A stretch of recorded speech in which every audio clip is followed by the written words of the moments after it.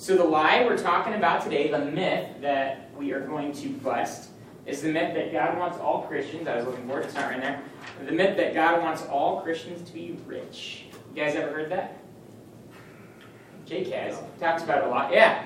So it's kind of popular, and it's gained a lot of traction in different areas. I guess we'll hear about that coming up here. But a lot of different pastors and leaders are starting to say some things that most of us would recognize as kind of crazy right from the start. Things like Jesus was wealthy because at his birth, the wise men brought him gold and frankincense and myrrh. So he was wealthy right from the start, and he remained wealthy throughout his life, right? I heard one pastor put it this way. He said, the reason we know Jesus was wealthy is that people never follow a poor man, but they'll always follow the rich. So Jesus, since people followed him, had to be rich. This pastor, quote unquote, has no clue what Jesus was all about. Specifically because Jesus had nothing, he wasn't leading people in a materialistic way, but in a spiritual way. Jesus was really clear about that. All right, remember what he told the rich young ruler about his wealth? To sell it and give it to the poor if he wanted to make it into heaven? Not quite the thing you'd expect from somebody that is rich and trying to lead everybody to be like him, right? Number two, I heard a pastor put it this way. He said, we know Jesus was rich because he rode a donkey, right? Well, that wasn't his typical mode of transportation, but in this man's mind, I guess it was. And he says only the rich would ride a donkey in that day. The poor would eat their donkey. And I said, that's just ignorant, first of all. Even if you were poor, you could make a lot more money from that donkey working for you than eating it, right? That'd be like eating your Beamer. It'd be pretty stupid. So I would contend that only a rich, eccentric person would do something like that, and truly the poor or the needy would ride that donkey and make the most of it. So you hear these crazy statements trying to prove an ideological point about Jesus' wealth. Another one says that Jesus was wealthy because he had a personal treasurer, Judas. Well, there were 12 men that needed to travel along with Jesus and needed a lot paid for. The Bible tells us that there was a support team that supported Jesus, right? And so it makes sense that one of the disciples would manage that money, make sure that everything got paid, that they had money to eat. You don't have to be rich to do that. I've led summer projects where we have 7 people, 20 people. We even had over 30 for a period of time. And we always had 1 or 2 people that were assigned to taking care of all the money for the team. Make sure we all had food to eat and to get where we needed to go. And we were by no means rich, right? Another point is that Jesus had expensive clothes. Right? Well, first of all, I guess that's kind of beside the point. Who knows? Pretty sure all of us have had some kind of expensive article of clothing in our lives and weren't rich. And finally is the story about the woman who anointed Jesus before he was killed. And people say that because she anointed him with this expensive oil, that he was rich. Which is funny because even Jesus saw that as an act of worship. And he mentioned that story be told of him anywhere the gospel is preached had nothing to do with his wealth. In fact, if it had anything to do with anyone's wealth, it was hers, not his, right? So a lot of these statements are absolutely absurd, and you can see it's people trying to force fit the scripture into their own ideology to make it say something that it doesn't say, and then trying to force you, right, this is Jake's favorite thing, to give them lots of money. I've heard people, actually I was at a friend's house once, and they had a statement up, they kind of bought into some of this, and this plaque that they got from this ministry that they had to buy, right? You paid $20, and then the person prays for you that your mortgage would, would be paid and that it would disappear. And the whole verse said, I'm paraphrasing this, but it said something to the effect of, and the king shall make your house free. Okay, and so they're trying to say that God would make your house free by contributing to their ministry, right? So they would get, if you contributed so much to their ministry, it would get you out of a mortgage. Well, who doesn't want to get out of a $200,000 mortgage? So this friend of mine sent a couple 20s and actually got 2 plaques that had that verse on there. So out of curiosity, I looked up the verse. And this has been a long time, so I forget where it was. But it had something to do with, it was when David was facing Goliath. And Saul proclaimed, if anybody will go fight this guy, I will, make his family and his house free. And so somebody chopped it out to make it look like it was talking about God. In reality, Saul was saying, any Israelite that goes and kills Goliath, I'm going to take him out of all of his financial problems. I'm going to hook this guy up, right? This had nothing to do with God buying your house for you. But this ministry was changing Scripture and manipulating Scripture to get you to pay them money so they could get rich at your expense. And this is something that we've seen a lot. I'm going to mention 1 Peter 5:2. It says, "Be shepherds of God's flock that is under your care." This is talking to leaders, serving as overseers, not because you must, but because you are willing, as God wants you to be. Not greedy for money, but eager to serve, right? And 1 Timothy 3:3 says leaders cannot be greedy for money or lovers of money. So when you see ministries and leaders like this that are trying to hoard money for themselves from their congregations, this is about as bad as sin gets for God's people, God's leaders, to be treating his people that way. It's sick and disgusting. So we're going to talk about the myth that God wants every Christian to be rich, and we're going to start with the scripture, which is you, Heather, right? All right, why don't you come and share with us what you found?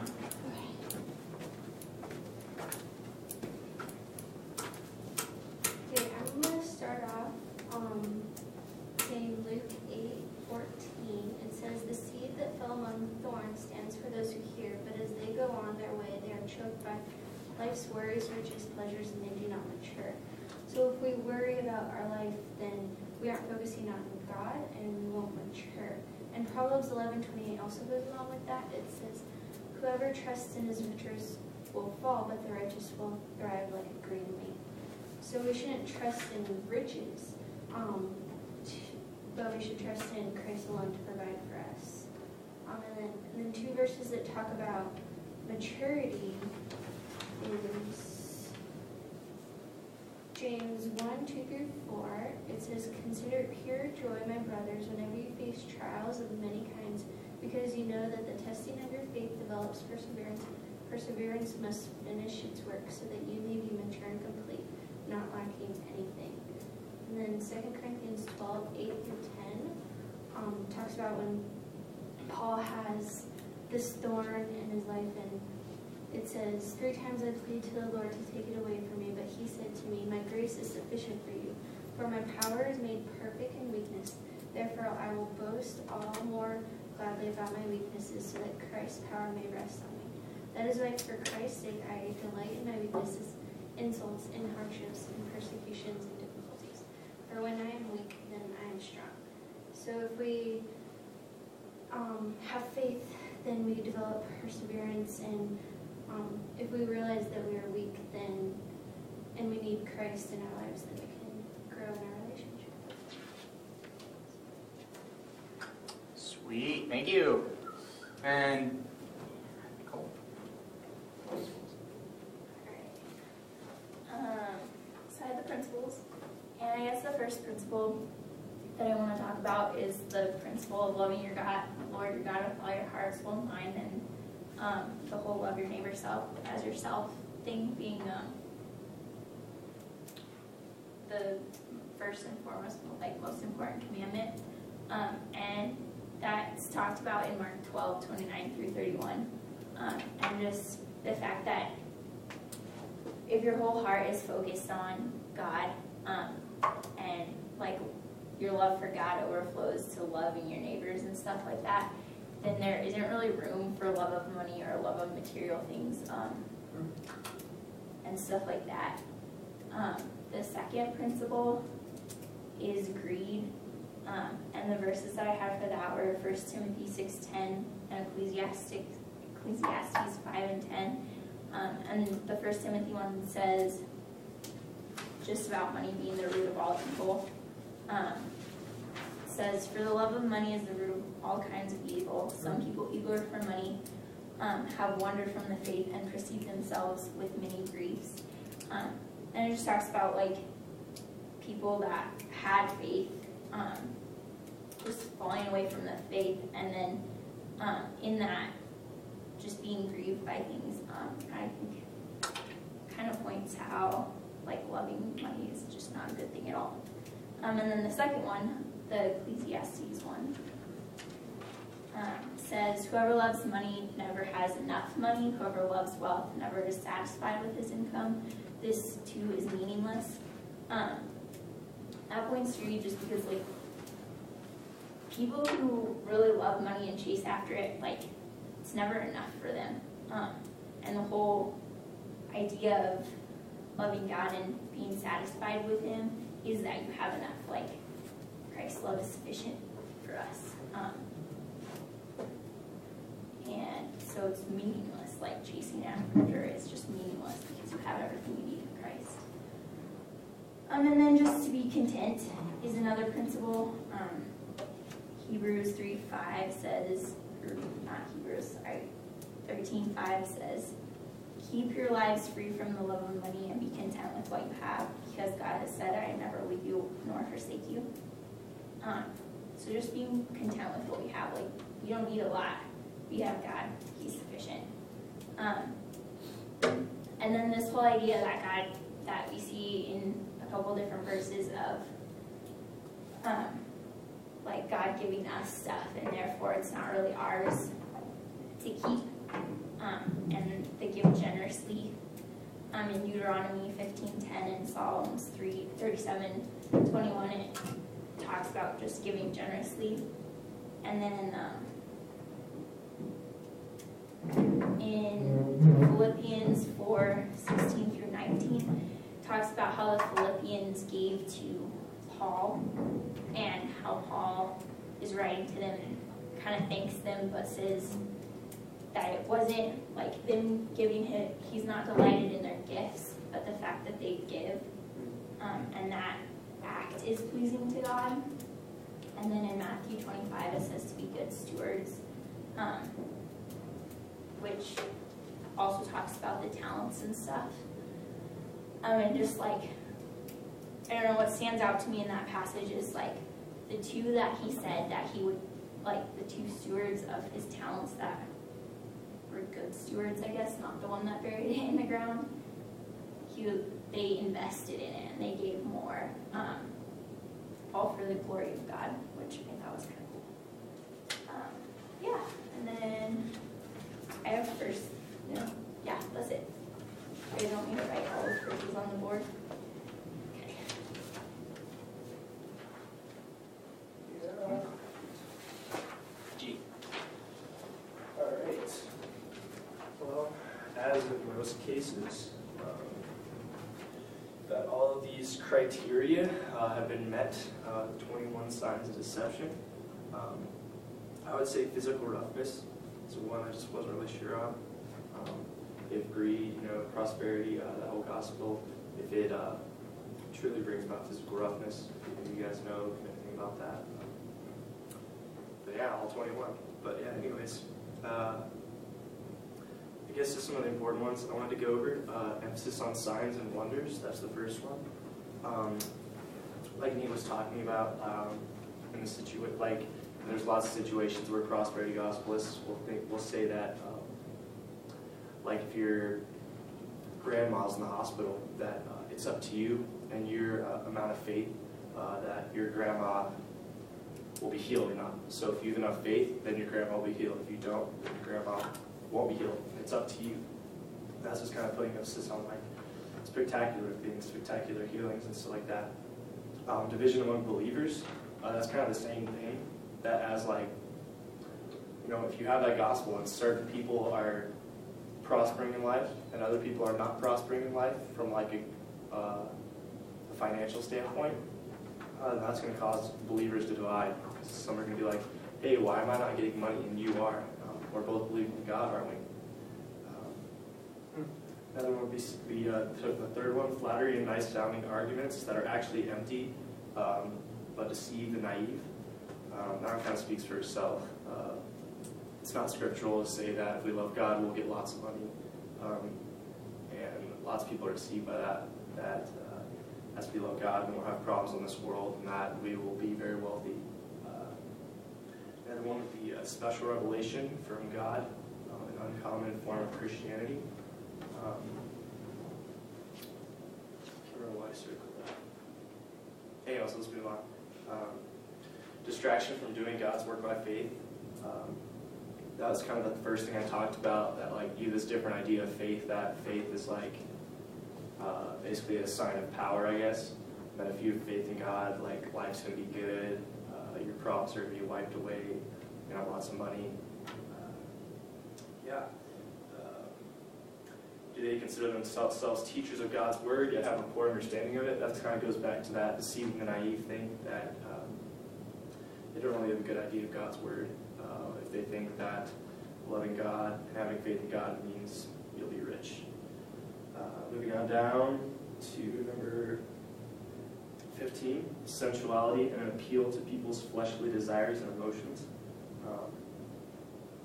Definitely, these people were all selfish, we're all greedy. Most people, we have like an inborn desire to, I guess, thrive in this world and to be wealthy. And so that meets people's desires, their inborn desires to have wealth. Another obvious one, greed and materialism. It's kind of the topic at hand itself. And the promise of freedom, or something more. Promise of freedom from your financial troubles, like the promise of freedom from a mortgage if you believe in God. Yeah, that's about it. Like I said, it meets all of them, but those are the kind of the main ones that I kind of pointed out.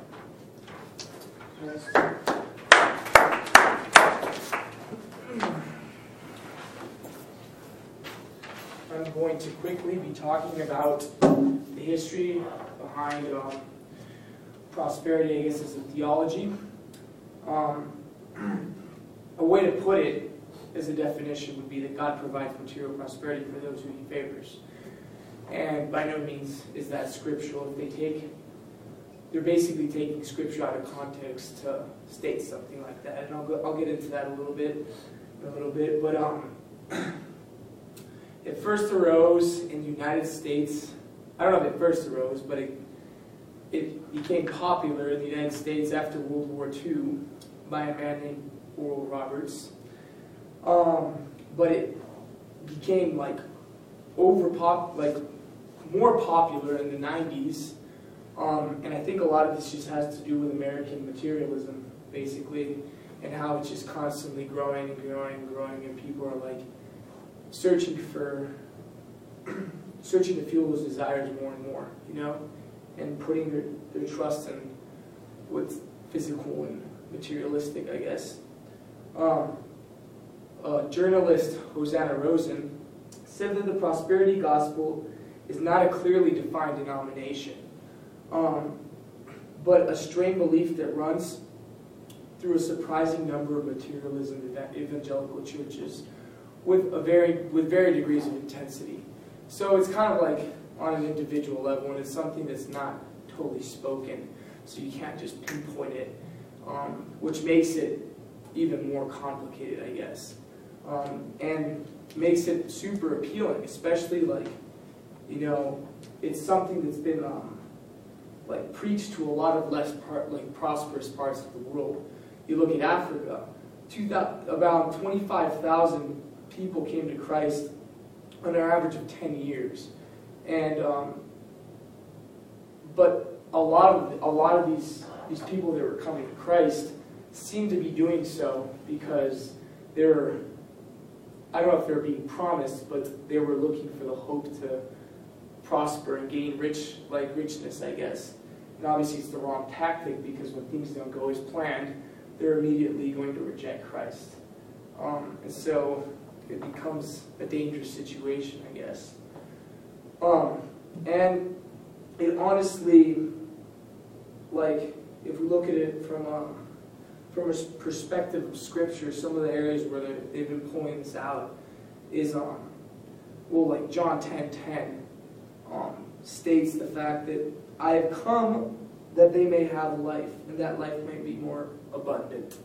And people are taking that in the wrong context and thinking that it has to do with physical prosperity. And obviously, Jesus was talking about the fact that He's come to give you more of a prosperous life in terms of your spirituality, in terms of your connection with the Lord. And people kind of distort that and take it out of context. And they talk about, the main one is the sow of a seed. And what they're saying is that God will give back for what you do. So essentially, if you look at this, it's almost like not only are you gaining your salvation based on your works on earth, but the life on earth that you have, like the prosperity that you have on earth, is based off of what you're doing. And that does not go aligned. It's not aligned with Scripture. So they just kind of manipulate the Scripture and sort of feed it in, kind of under the radar. It's just a dangerous thing, and we need to be aware of it, I guess. So yeah, it's kind of the history.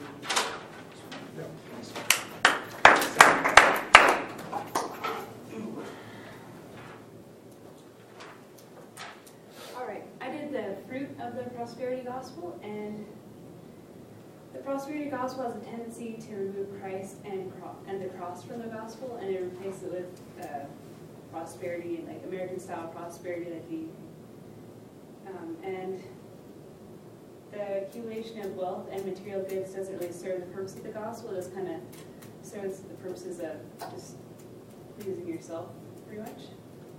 And also, there's a lot of false promises out there. It's like, if you accept Christ, then you're going to be wealthy, you're going to do this, you're going to be healed from this sickness, which has a lot of appeal, because if you, let's say you are suffering, you're a family member that's suffering, and you want to help them, you want the best for them, which is good, but if you believe in something like this, it's just a false promise, and it doesn't deliver. And then also, it tends to neglect the spiritual well-being of the people, and it puts more emphasis on your physical well-being, so your physical materials and possessions and whatnot. So, yeah, the fruit overall, I'd say the fruit is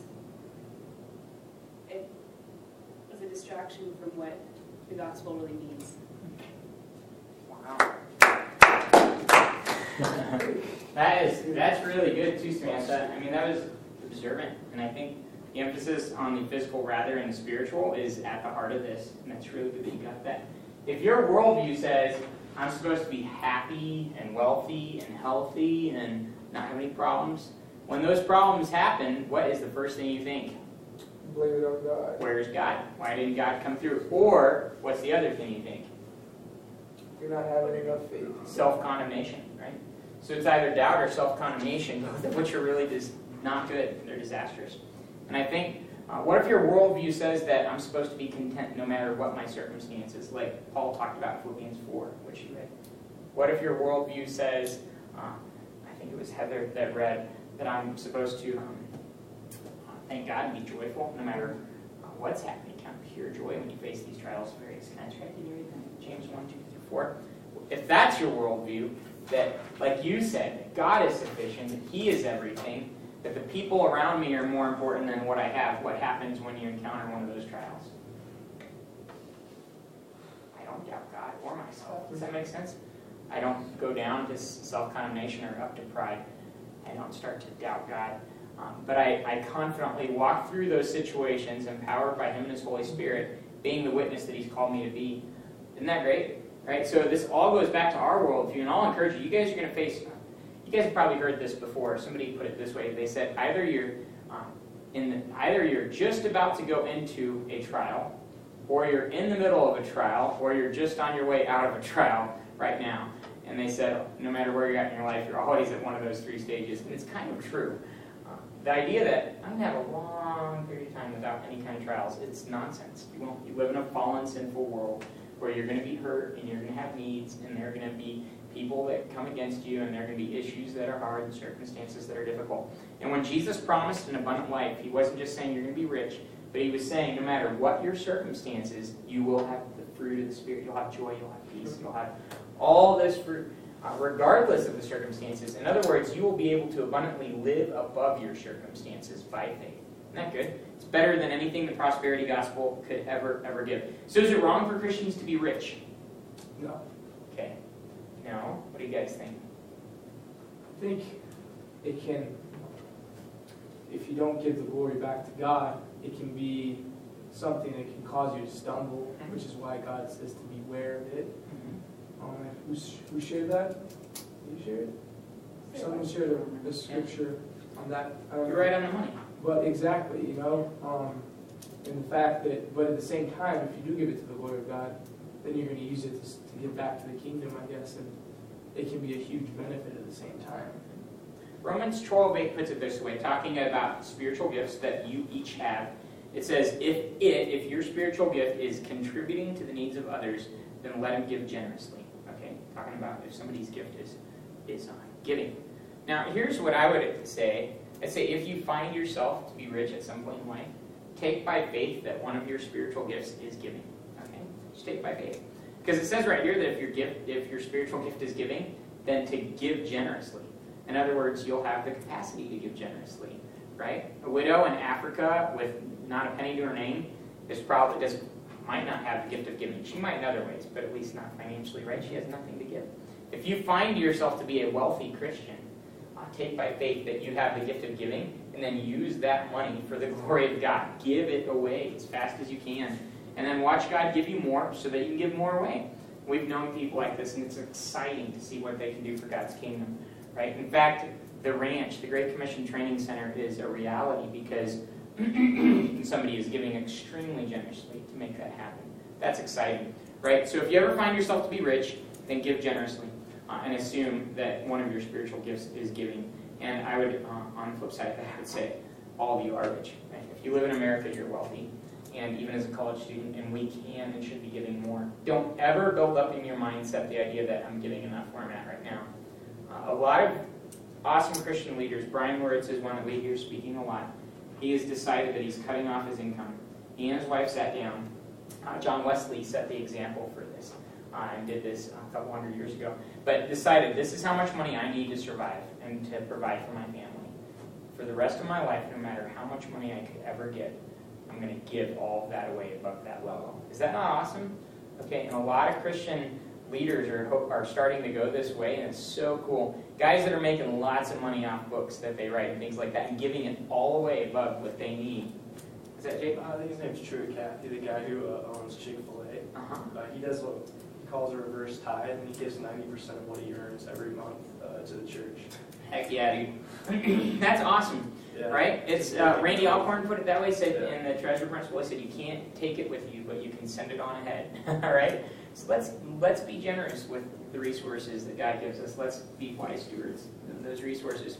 All right, guys, I'm going to read a few verses, and then we'll close it out and get out of here. But I guess the main idea, always, always, always, always for the rest of your life, have this mentality of how can I be more generous with what I already have, right?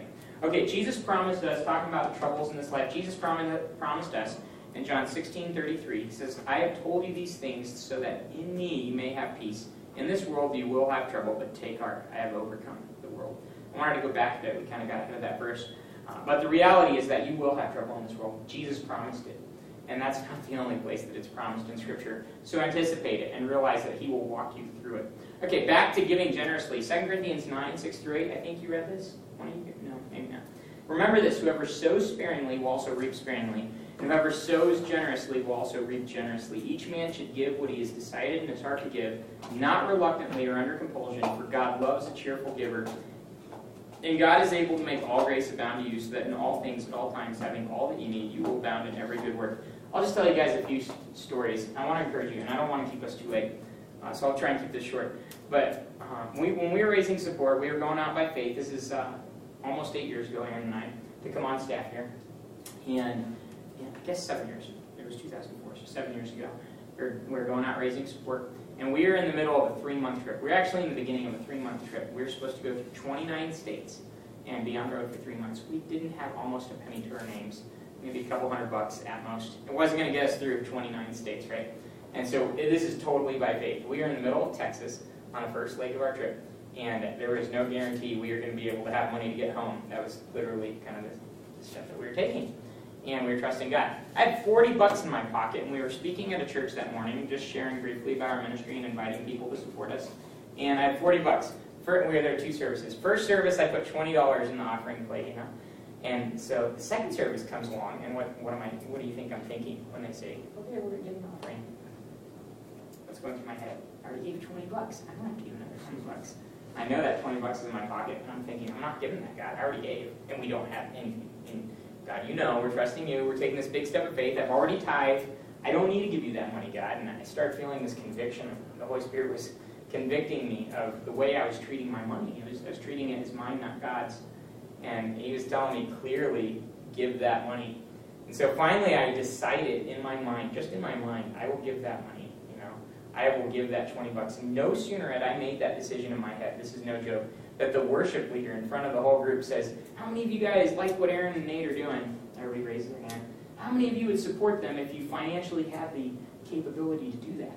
Everybody raises their hand, and then this person says, well, I'm just here to tell you that you do have the capacity to do that. You might have to skip lunch this afternoon or go lighter on entertainment for the month, but you can support them. So why don't you go right now and support them?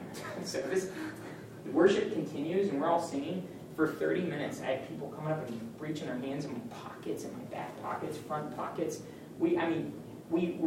Checks were like loading up our pockets everywhere. We were almost broke on this trip. At the end of that day, we had $700 cash and much more in checks. And I'm not kidding you guys. I'm not saying this to say, hey, manipulate God, give so you can get lots of money. But that is just a small example of many stories in our life where we did not have much to give, and we gave it.